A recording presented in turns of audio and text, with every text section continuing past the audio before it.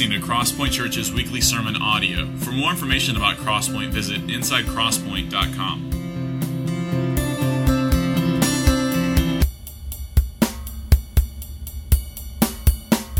My name is Robert. I'm one of the pastors at Crosspoint, and if you've been here the last few weeks, you probably noticed that there's been a different person behind this pulpit every Sunday. We're not in flux. There's nothing weird happening at Crosspoint, and we don't vote on who gets to preach every week. Brad Evangelista is our lead pastor, and for the month of July, he is actually on sabbatical, which is great for him. I think this is the first time in 7 years that he has not been here for more than 2 weeks in a row. So we're glad for him, and we're praying for him, and I encourage you to continue to do that. But as you know, Will preached a few weeks ago, and Wayne preached last week. Both of them excellent sermons through Psalms, and that's the series that we're currently in, where we're just selecting various Psalms and preaching through them. And so I encourage you, if you haven't had a chance, to actually go online to our website, or even to, if you're lucky enough, to find a copy of one of their sermons in the foyer and listen to it. They're very good and very gospel-centered. And in particular, one of the things I love about these Psalms, about preaching through Psalms, is just and I sent an email out last week and alluded to this. The Psalms are God's word to us, showing us how we ought to speak to Him, what our words are to Him. And more than that, or I guess in addition to that, the words that we're called to speak to Him they reflect different emotions than maybe we automatically have toward God. And so the Psalms tell our soul to run to God, to rejoice in Him, and the Psalms command this, and yet maybe our hearts aren't always rejoicing or running toward Him. And so the Psalms challenge our longings, they challenge our desires, and so I encourage you this morning, as we read through Psalm 84, which is our text, to keep that in mind, that perhaps part of Psalm 84 might be a little hard to understand because maybe our own hearts aren't really inclined this way. And then likewise, let the Word shape your heart and mold it and transform it. That's the goal. That's what we want to do. So before I read the Psalm, well, I'll tell you what, let me introduce this just a little bit, actually. I said Wayne preached last week, and he actually preached through Psalms 42 and 43, originally just one psalm. And the psalm itself is actually, it starts very similarly to the one we'll be reading this morning, Psalm 84. Both psalms are written by this worship band of Israel called the Sons of Korah. And in both psalms, they begin with similar language. Psalm 42, the psalmist expresses a real deep, sincere, mournful state of his heart in which he is not in the Lord's presence. He's not in Jerusalem. He's actually very far away, and he longs to be in the Lord's presence. He compares it to being like a deer out in the middle of the desert. It's a very dire circumstance he finds himself in. And Psalm 84 actually begins similarly. If Psalm 42 says, "When shall I come and appear before God?" Psalm 84, I just said God real weird. Psalm 84 begins on a similar note, almost using the same words. But instead of turning in mourning, sadness, the psalmist is able to be very joyful even in his absence from the temple, from Jerusalem, from Zion. So I want to look at that. That's what I want to explore this morning. And it's not to pit Psalm 84 against Psalm 42 and to say that they're contradicting each other or that one psalmist is in the right. It's the same guy. But in truth, our hearts have various responses. And in Psalm 42, his response is a godly one because it comes from a desire to be where the Lord is. And in this one, his response is also godly because it comes from a desire to be where the Lord is. And so I want to explore that. I want to look at that. So let's pray, and then we'll look at Psalm 84, and we'll get going, all right? Let's pray. Father, your courts are vastly superior to anything this world offers. And to be where you are is so much better than to be anywhere else. And so as we read Psalm 84, would you speak to our hearts? Would you incline us to hear your voice? Would you invite us into your dwelling through Jesus? Would you welcome us as welcome guests where you are? I pray that you would speak to believers, you speak to those who don't know you. I ask that you would draw our attention to your word and be gracious to us to do that. And I pray this in Jesus' name. Amen. All right. So let me read Psalm 84. And I wish I had actually looked ahead at the Bibles in the chairs. Maybe if you don't have a Bible with you or you don't own a Bible, there are actually Bibles right at your feet. Oddly enough, so if you look down there, you can take that and look for Psalm 84. Psalms they're right in the middle of the Bible, so you shouldn't have too much trouble. But also, for what it's worth, if you don't have a Bible, consider that one yours and take that with you as you go. Let's read Psalm 84. To the choir master, according to the Gittith, which is a musical term, a psalm of the sons of Korah. How lovely is your dwelling place, O Lord of hosts. My soul longs, yes, faints for the courts of the Lord. My heart and flesh sing for joy to the living God. Even the sparrow finds a home, and the swallow a nest for herself where she may lay her young at your altars, O Lord of hosts, my King and my God. Blessed are those who dwell in your house, ever singing your praise. Blessed are those whose strength is in you, and whose heart are the highways to Zion. As they go through the valley of Baca, they make it a place of springs. The early rain also covers it with pools. They go from strength to strength. Each one appears before God in Zion. O Lord God of hosts, hear my prayer. Give ear, O God of Jacob. Behold our shield, O God. Look on the face of your anointed. For a day in your courts is better than 1,000 elsewhere. I would rather be a doorkeeper in the house of my God than dwell in the tents of wickedness. For the Lord God is a sun and a shield. The Lord bestows favor and honor. No good thing does he withhold from those who walk uprightly. O Lord of hosts, blessed is the one who trusts in you. As you can see, there are some similarities to Psalm 42 last week, but obviously there are some pretty key differences. The psalmist expresses a very clear desire to be where the Lord is, to be at his dwelling place. So what is that? Well, the dwelling place of the Lord is commonly understood as it's the temple, the sanctuary, Jerusalem. There's only one temple. It's constructed. It's been built. There's a physical place. It's in Jerusalem.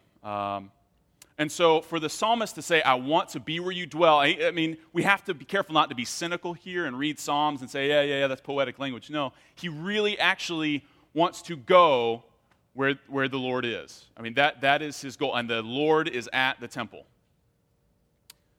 All right, so that's what he longs for, and the psalmist describes this place. He says it a few times. He calls it Zion.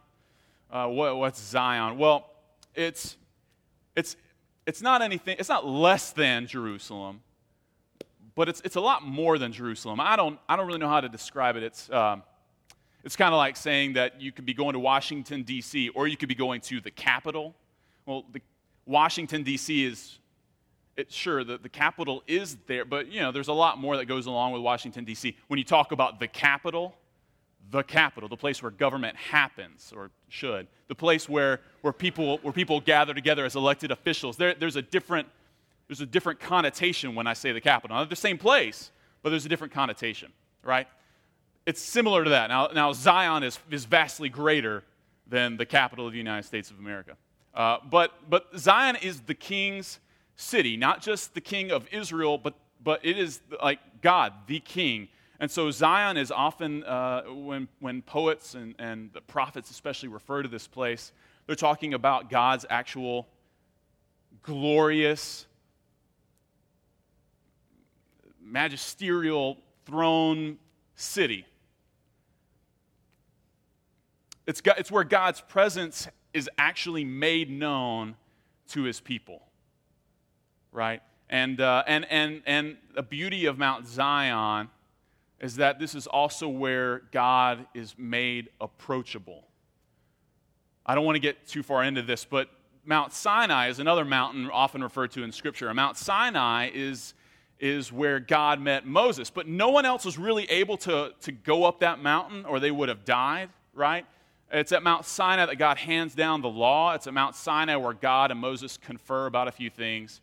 But no one other than Moses is allowed to actually approach God. Now, Mount Zion is different from Mount Sinai. Mount Zion is where you can approach God. It's where God's presence and earth's reality sort of meet, right? So this is where God is. You notice that instead of being mournful, the psalmist is actually very joyful. Despite the fact that he can't be there, he's able to really rejoice in the blessedness of God's presence. Even if he can't actually be in it physically, his mind is consumed by this thought that the presence of the Lord is so great. And he utters a few statements that'll make up the bulk of this message, where he refers to the blessedness of the Lord's presence. And that's what I want to look at. It's my prayer for us this morning that we would taste what this psalmist is expressing. If I can, I want to open your eyes to see what makes the dwelling place of the Lord so lovely, as he calls it. We'll look at the pilgrimage to get there, to get to the Lord's presence, and then we'll look at the nature of our relationship to God's presence, which ultimately and finally and perfectly is found by faith in Christ. The text contains 3 beatitudes, 3 blessed statements, like I was saying. And so these statements describe the person or the state of the person who is truly happy, truly content, satisfied. And that's what we'll look at. So the first one is found in verse 4. Blessed are those who dwell in your house, ever singing your praise. Verse 5 is the next. Blessed are those whose strength is in you, in whose heart are the highways to Zion. And then finally, verse 12, O Lord of hosts, blessed is the one who trusts in you. What's so interesting about these blessed statements, these beatitudes, is that they start out right at the temple, right where God actually is. Blessed is the one who dwells in your presence, Lord, singing your praise to you in your presence, right? But then the next one is blessed are those whose strength is in you and whose heart are the highways to Zion. And so the next blessing goes to a guy he's not actually at the temple, but yet there's still blessing. How? And then finally, the final verse says, blessed are those who trust in you. Trust. He's not there. We don't really have any indication that he's even on his way to the temple, and yet something about the presence of the Lord is such a blessing that even not physically being there, you're able to receive that blessing by faith. So that's the overarching view of what's happening here. All right, so there are 3 blessings, and the first is the blessing of dwelling in the Lord's presence. Let's talk about the temple first. I talked about it just a little bit, but I want to give you a little bit more background. the temple very quickly.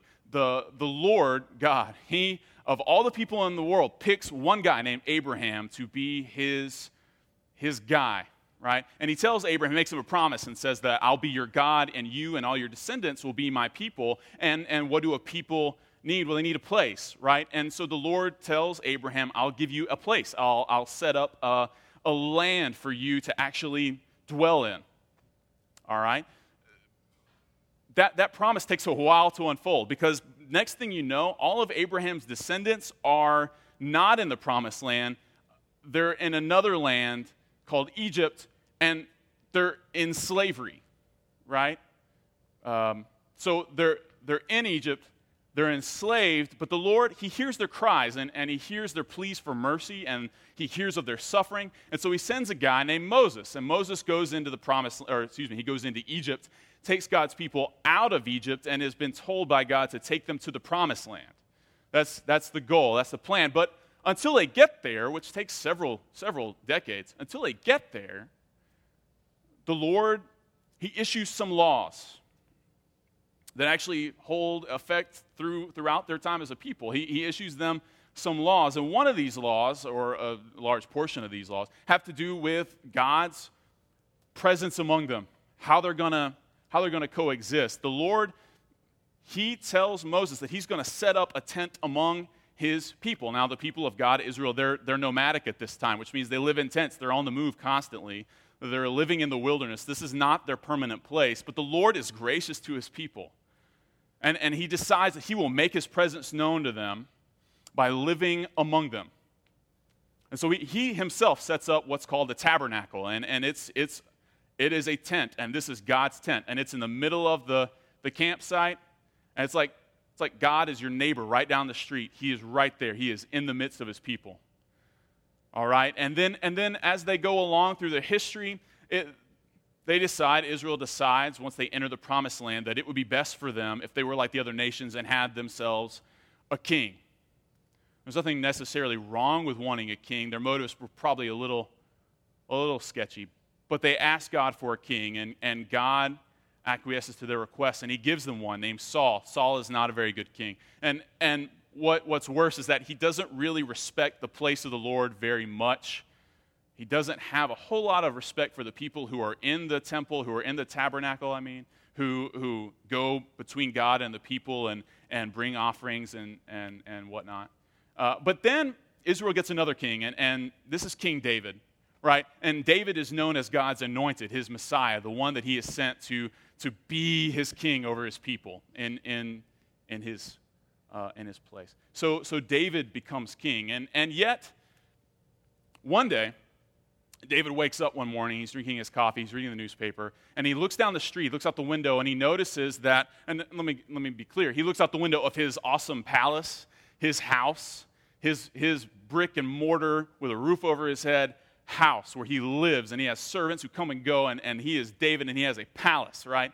And he looks out his window down the street, and he sees that the Lord's presence, his Ark of the Covenant, which is where his presence is shown, in a flame of fire. He looks down the street and he sees that God still lives in a tent. And David, he loses his mind. It's like he hadn't even realized it until then. Just the great incongruity of it all. That David lives in this house and God himself lives in a tent. And David, he makes this statement to God, and he promises God, and he says, God, if you will let me, I'll build you a house. Which is, that's quite a statement. God, let me build you a house. But David makes this offer to the Lord, and the Lord rejects it. He says, no, that's not necessary. I'm not going to actually do this. I will have a house one day. Don't get me wrong. I've never asked you for one, though. And in fact, I'm actually going to build myself a temple through your son, Solomon. And Solomon, he becomes king. David waits. He doesn't do anything. He obeys the Lord. But Solomon becomes king, and he constructs the most beautiful building fitting for the Lord.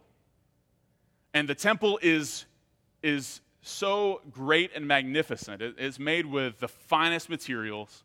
It's got all sorts of great just detail work and all these little things that, this is the place where the Lord is. Surely this is the place. But even Solomon and all his wisdom and all the grandeur of of this temple, he even says in 1 Kings chapter 8, 27, you don't have to turn there, but he says, "But will God indeed dwell on the earth?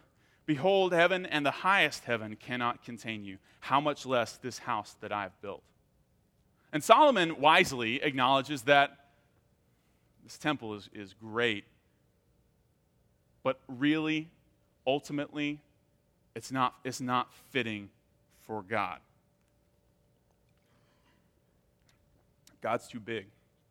God's too great to be contained in a temple, as magnificent as that temple was. He's too big.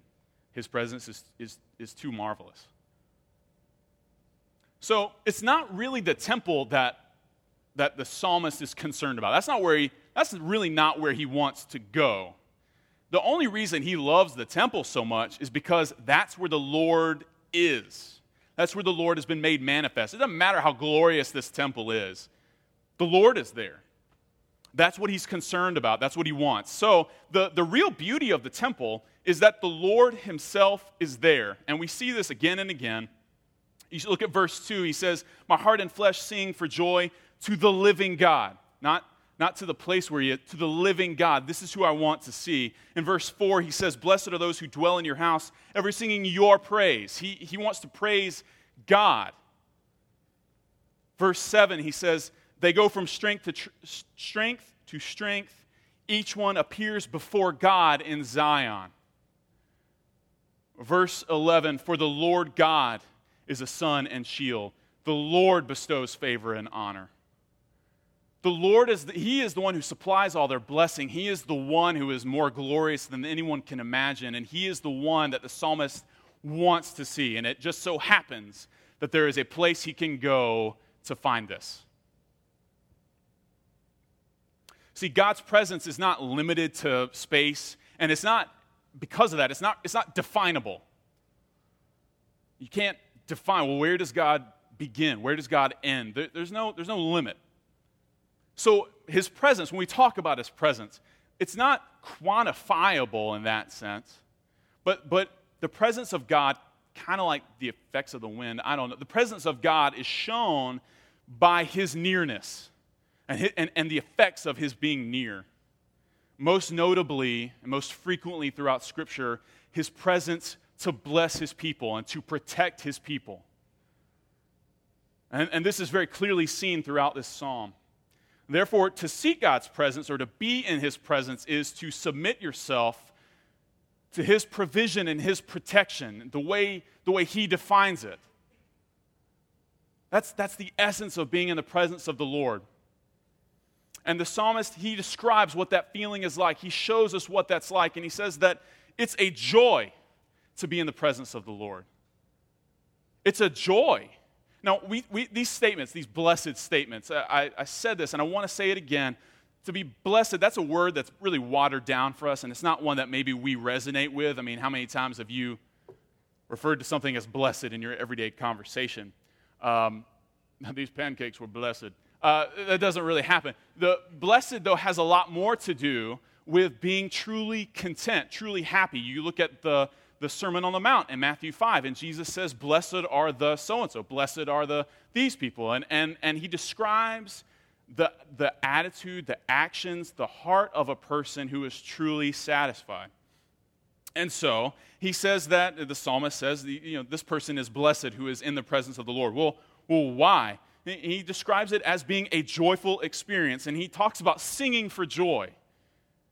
He talks about ever singing your praise, and he just referred to birds who, well, that's what birds do, right? And if you can imagine the song of a bird, how much greater is the song of a person who intelligently knows the Lord in some capacity? The joy of being in the Lord's presence. This is what he describes it. And he also describes the Lord as a sun. The sun, what more joyful thing is there in the sky or in all of creation? If the sun is dark or at night, or if it's a cloudy day, there's a reason why people get sad. But the Lord, he is a sun. He is the sun, and as he rises in his glory, we receive warmth and we receive the beauty of the world around us, and it's by him that we can enjoy this world and ultimately enjoy Him. The presence of the Lord is also a refuge. He very clearly states this. He talks about the sparrow and the swallow, which is an image that I really love. My wife and I, we lived in an apartment as recently as a few months ago, and one day we woke up to find a Carolina wren setting up its nest in our mailbox. And of course, at first I thought I'd remove the pine straw because we need mail. But then over time, this bird was really insistent, really persistent on this, and so she kept building her nest. And one day, I felt bad to remove it. I mean, you could see where she had burrowed out a hole. It wasn't just straw in there anymore. There was very serious architectural design going on. And then next thing we knew, there was one egg and then another egg, and before too long, there were about 5 or 6 eggs in there. And of course, at that point, what can you do? I mean, I'm not going to be that guy. And all we could do was basically defend this poor bird and her young family. I don't think there was a husband in the picture. So we stepped in and we spoke to the mailman actually, and we said, "Look, hey, I know you've got a job to do, but listen, there is a family in that mailbox that we cannot destroy. And so could you work with us on this?" And I think the mailman was okay with it for about a week, but then he quickly forgot. And I got to tell you, as I imagine it, it would be a very perilous thing to be a bird in a mailbox because, a piece of paper easily 3 or 4 times your size being shoved into your room. I mean, can you imagine the panic that must cause? And it smells like someone else, and it's just, how weird is that? How frightening is that? And yet this bird, she stuck it out. She rode out the storm, and her baby birds were quickly hatched, and they were a little unfriendly after a while, weren't they? They got a little, yeah. So anyway, but birds, they're delicate creatures. They're vulnerable, and yet the psalmist, he sees in the bird that flies around looking for a place to live, he sees in the bird a reflection of himself. And he finds refuge, he finds shelter, he finds protection in the Lord. Much like this bird found protection in my mailbox. But this is who the Lord is. He's a shield. Never mind the fact that throughout the law, the temple is described as a place of safety where someone who is on the run for his life can flee to and not be afraid. This is the presence of the Lord. And finally, the presence of the Lord, he bestows favor and honor on those who are his. And it's not something to grab at just for ourselves. Oh, favor, I've got it. Yeah, favor. But no, the beauty of it is that the Lord graciously gives it to his people. Favor and honor, grace and glory. These are the gifts that he bestows on those who are welcome house guests in his dwelling. And these are the gifts that he bestows on those who are his. Joy and refuge, favor, honor. So why don't you long for his presence is really the best question we could ask.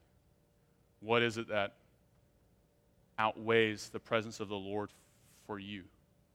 Could it be that the presence of the Lord is seen as less glorious and less worthy of your time and less worthy of your travel because there are other gods and there are other idols that seem far more valuable to you?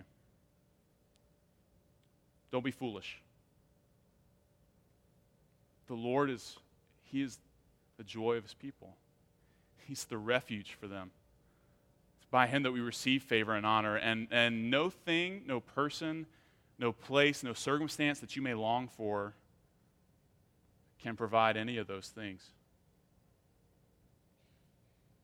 None of them can. Maybe temporarily, but not in a lasting way. Maybe you would say, "Oh no, my idol is better. It's more satisfying." But yet, verse 10, the psalmist says that one day in the courts of the Lord is better than 1,000 in any other place.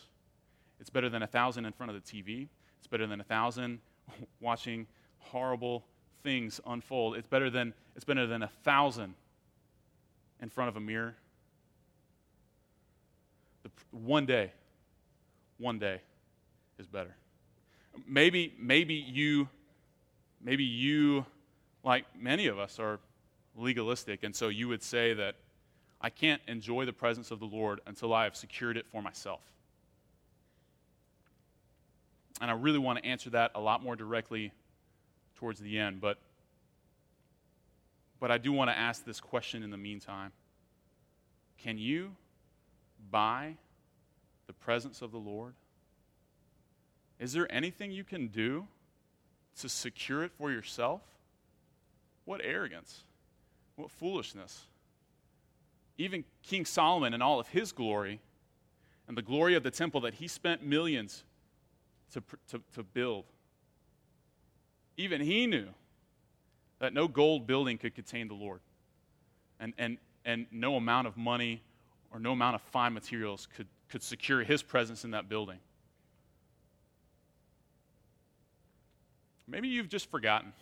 And you sit here and you hear about the joy and the refuge and the favor and honor of being in the Lord's presence. And is the Lord really that good?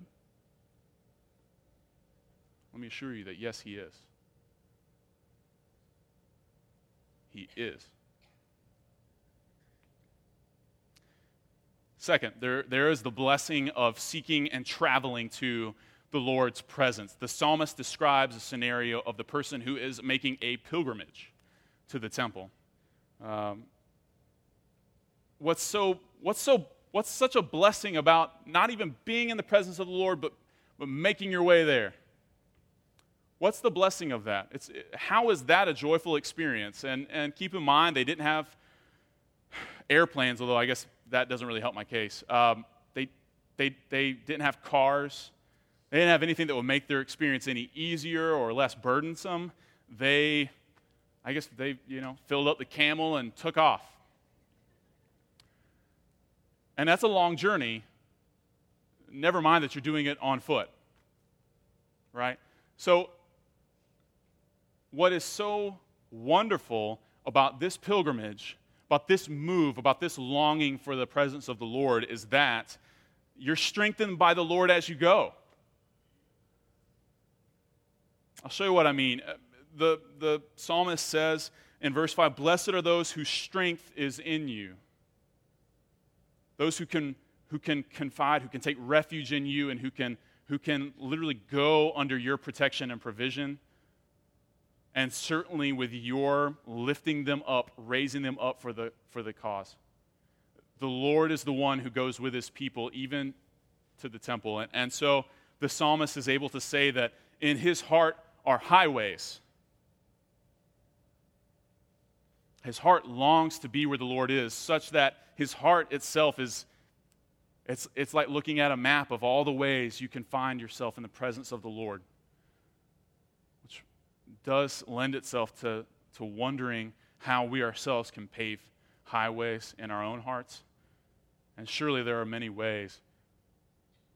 But as I think about it, through prayer, speaking to the Lord and making requests and being bold before him, but also being humble to receive what he would give, and through studying his word.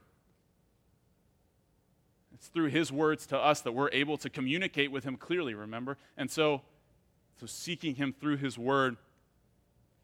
We also kindle our hearts longing through community, through the fellowship of believers. Being surrounded by those who also long for the presence of the Lord. That's critical.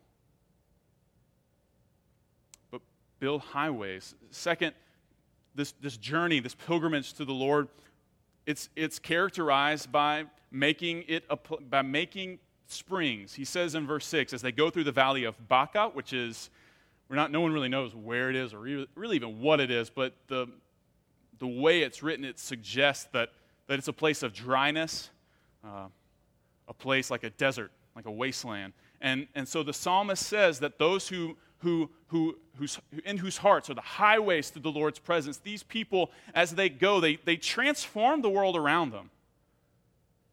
And it's a small transformation. They make springs appear in a desert, and yet this is what characterizes them. It reminds me in 2 Corinthians 2:14 how the Christians they're known throughout the world as those who spread the aroma of Christ to the world and to believers and to non-believers. But in addition to actually making springs, it is the Lord who himself, he brings the early rain. And he says this, he says in verse 6, the early rain also covers the valley with pools. Well, no person can make it rain, but the Lord does. And so there's a twofold characterization then of the pilgrim on his way to the Lord's presence, the one who is seeking the Lord's presence, is that along the way he leaves traces of this joy and this longing for the Lord or in the world around him. But then at the same time, the Lord is so gracious to strengthen him on the path and also to provide rain, which he himself cannot do, but the Lord can. And so the Lord, he brings blessing with the person who is seeking his presence. Not to bless that person necessarily, and maybe not even to bring blessing in the way that we might expect through bank accounts or houses or this or that. But the Lord, he's faithful to his people. And he will bless the world through them. And finally, ultimately through his Son. And I've said this, we're strengthened by the Lord. And so if you are feeling weak, if you are weary, if seeking the Lord's presence is not something that you can really do with an earnest, genuine heart, I encourage you, one, to listen to Wayne's sermon from last week. It's very helpful toward that end. But also go with the encouragement, and it's a very deep encouragement that the Lord, He strengthens His people and that they go from strength to strength. Just when they think they're done, they're spent, they're worn out. Just when there's not another drop of water.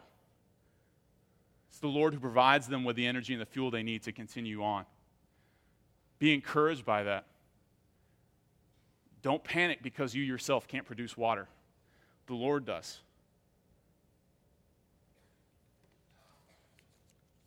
So why won't you make the pilgrimage? Why won't you seek the Lord's presence? We've looked a little bit about why we don't maybe necessarily feel like it's even a worthy pursuit, but why won't you do it? Why won't you move toward Him? Could it perhaps be that in your own sense of license to do as you please, you might be saying to yourself or to me, one day I'll go there, but first I have a few things to attend to. Surely that pathway, that highway is always open. And I can always make that trip. And I can always seek the Lord's presence, but that will come at another time. In the meantime, I would much rather enjoy being here at home, where I have free reign of the place, where I don't have to wear my seatbelt, and where I can just sit. Don't let that be your reason. Don't let that be your reason. Maybe, perhaps, you struggle with fear and weakness, and you would say that you hate travel, that it's dangerous, it's perilous. You could get in a wreck, your plane could crash. I'm not doing that. I don't want to lose anything on the way. And for me to go and seek the Lord's presence is to make a sacrifice too dear for my heart.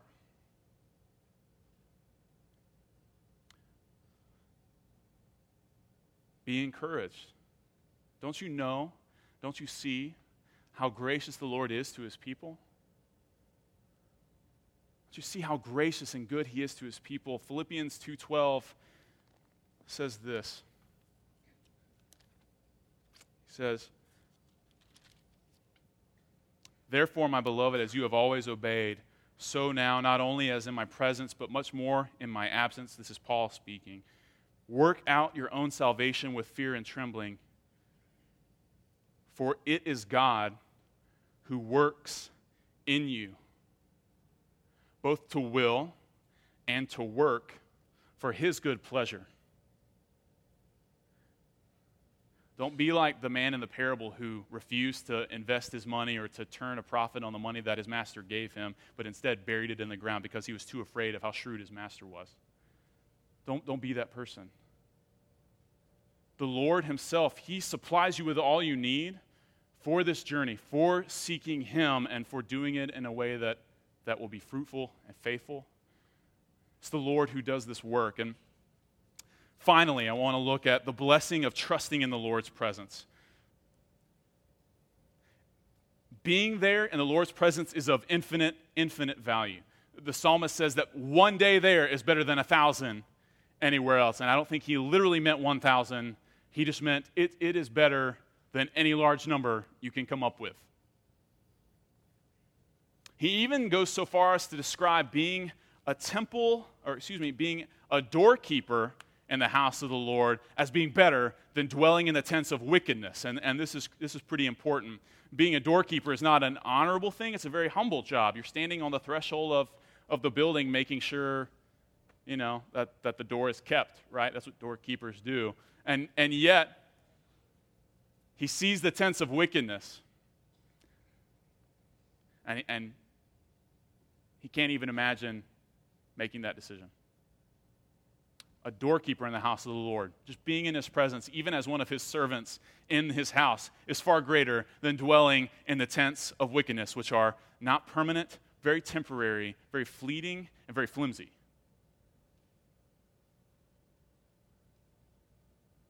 And yet, we're not doorkeepers in the Lord's presence. That's not the position he puts us in.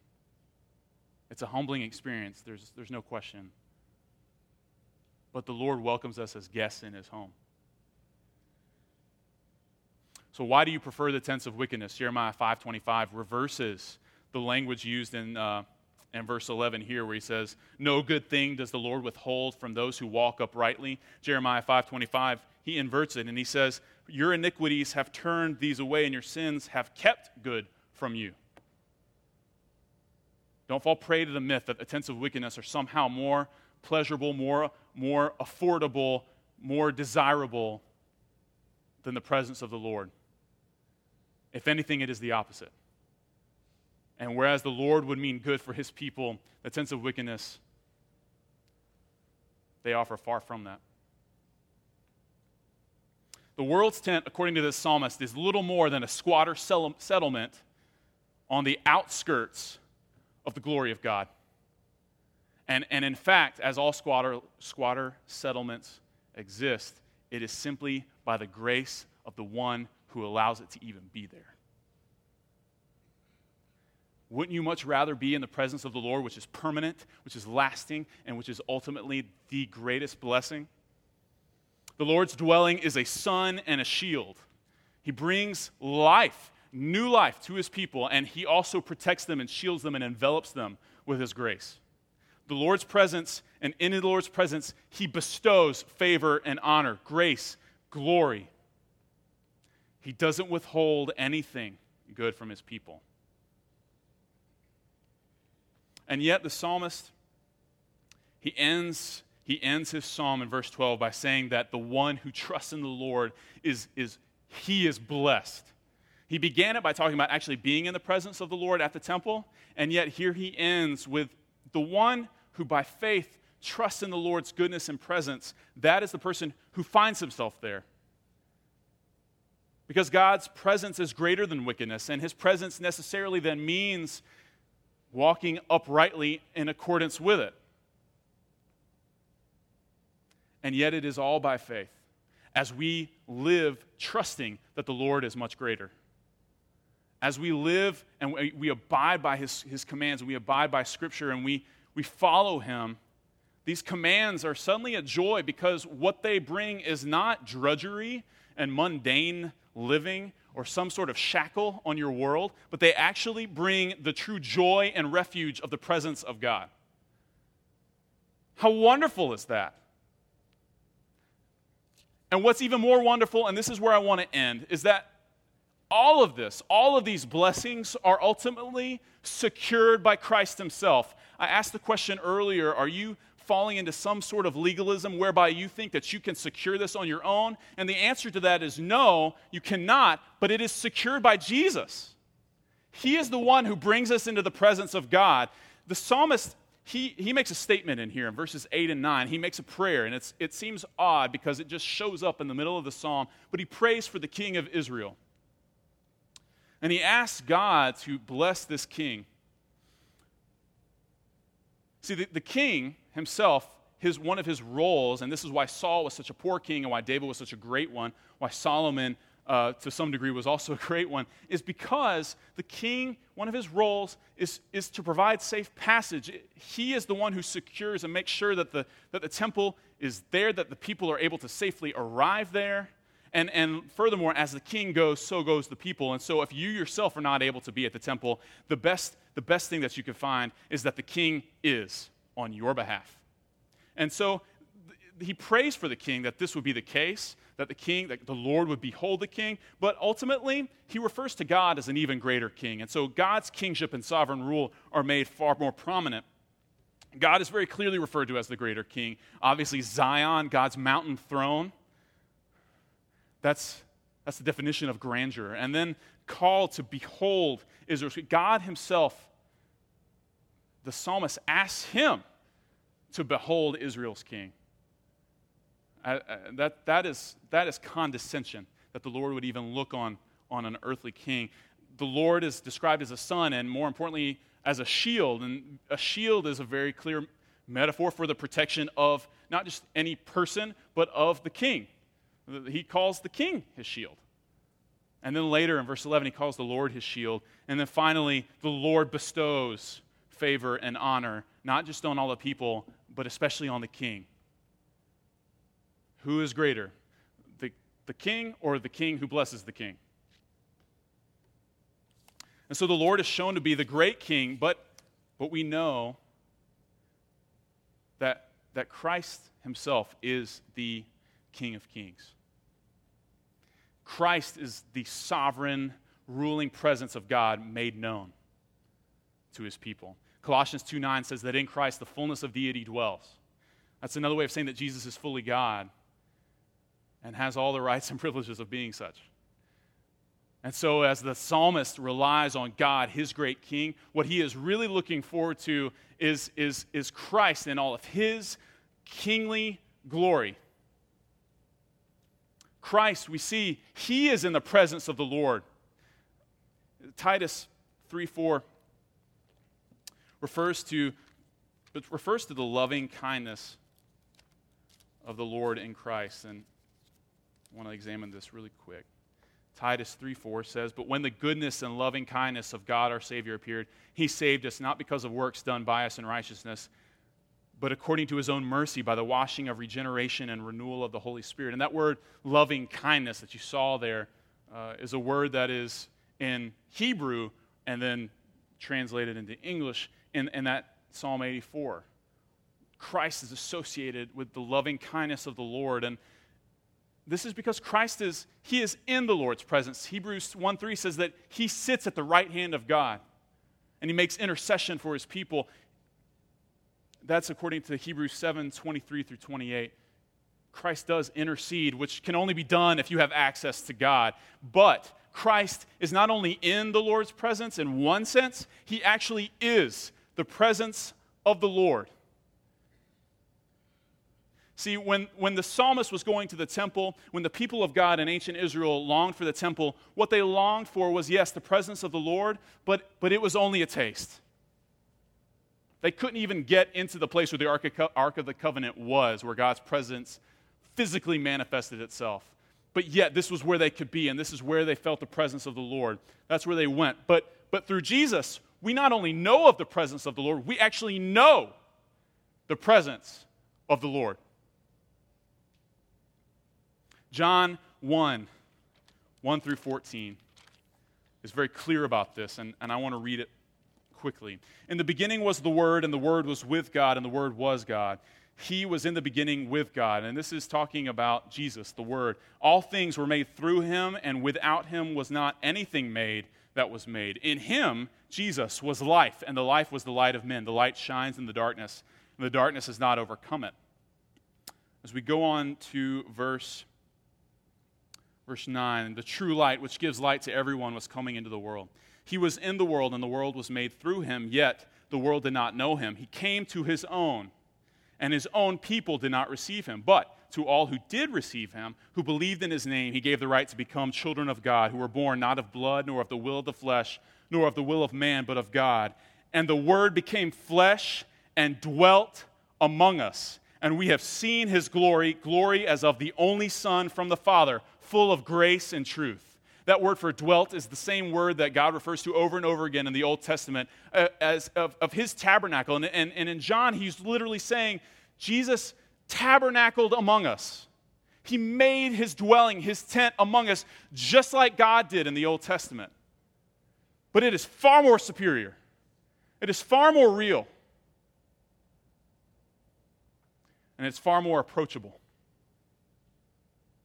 You may say to yourself, oh, no, Robert, you're making a very exclusive claim that Christ is the only way to the Lord, that Christ is the presence of God. That would have to necessarily mean that nothing else is the presence of God. But Robert, I beg to differ. I have found God's presence in X, whatever that may be.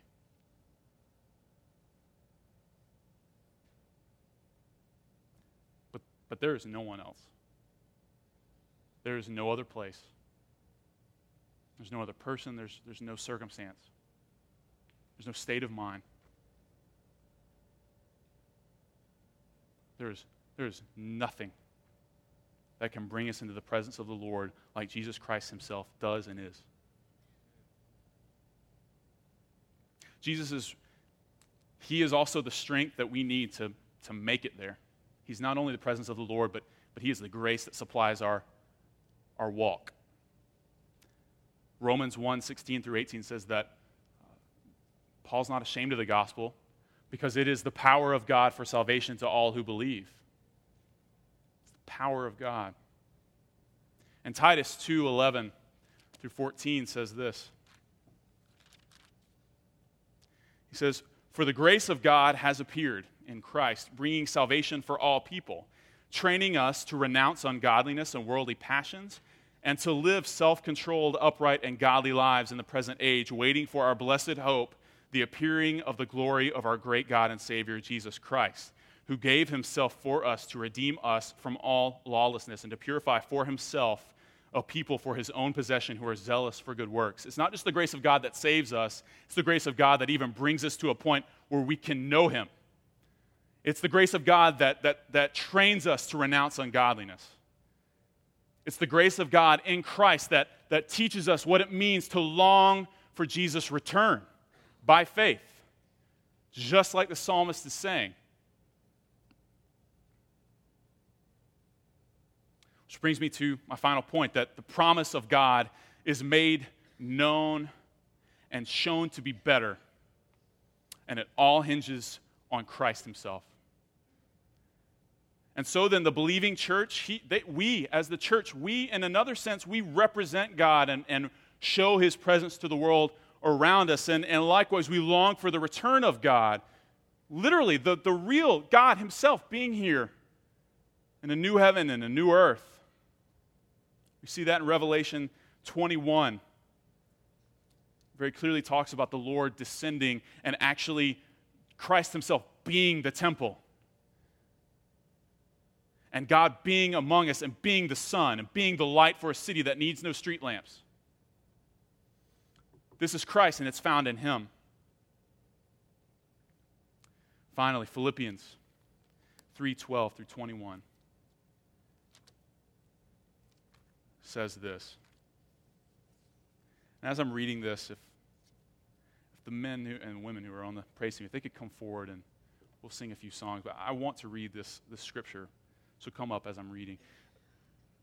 Philippians 3:12 says, "Not that I have already obtained this or am already perfect, but I press on to make it my own, because Christ Jesus has made me his own. Brothers, I do not consider that I have made it my own, but one thing I do, forgetting what lies behind and straining to what lies ahead, I press on toward the goal of the prize of the upward call of God in Christ Jesus.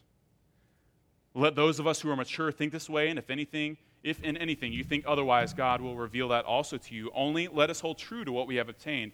Brothers, join in imitating me and keep your eyes on those who walk according to the example that you have in us. For many of whom I have often told you and now tell you, even with tears, walk as enemies of the cross of Christ.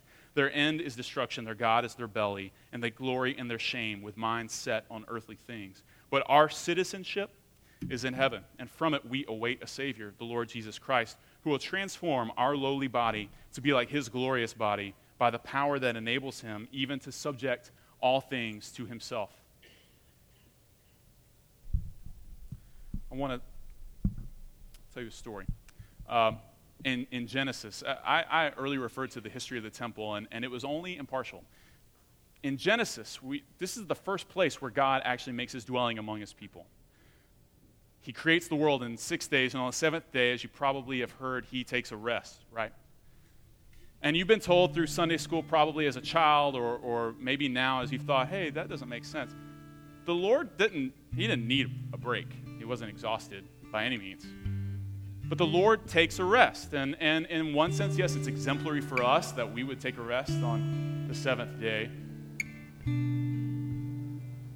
But when it says that he takes a rest, it invokes much more the imagery of a man who moves into his house. And he puts all his furniture in various places. He sets up his kitchen and he puts all the things where they need to go. Or maybe his wife did that, I don't know. But this man, he walks into his house and he moves in, he sets up shop. And when he's all done, and the first thing anybody does who's moved, you don't then leave and run and buy more furniture or do other things or go out to dinner or a party or something like that. No, instead, after a long day of working and setting up your house, the first thing you do is you find your couch, you kick up your feet, and you rest. And this is what we see in the creation account, is not an exhausted God, but one who has set up his dwelling. And he rests. And he rests with his people. The account refers to the Lord walking among Adam and Eve, and they were able to recognize the sound of his feet as they walked through the garden. But that, of course, fell apart, which is why the Lord had to set up a tabernacle and so on, where his people couldn't have direct access to him, but instead he would just dwell among them, not literally face to face. And instead, Adam and Eve fell into sin, to the tents of wickedness, where they chose other things beside the Lord, where they would rather disobey him directly or maybe just indirectly by ignoring his commands altogether. And instead, they found themselves on the outskirts of Eden with an angel in front of the gate blocking the way. No more access to the presence of the Lord. But what is so beautiful about this is that you see this imagery come up another time in the Gospels. When Jesus is resurrected, as you recall, he had been buried in a garden. And as some women come back and they find Jesus there, but they don't know who he is. In fact, they mistake him for the gardener.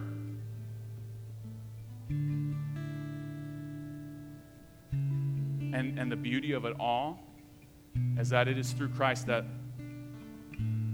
the presence of God has been restored to fallen humanity. He was there in Eden, and he is also there at his resurrection. He's the reigning king of creation and the one to whom we turn to find the presence of the Lord himself. So let's pray.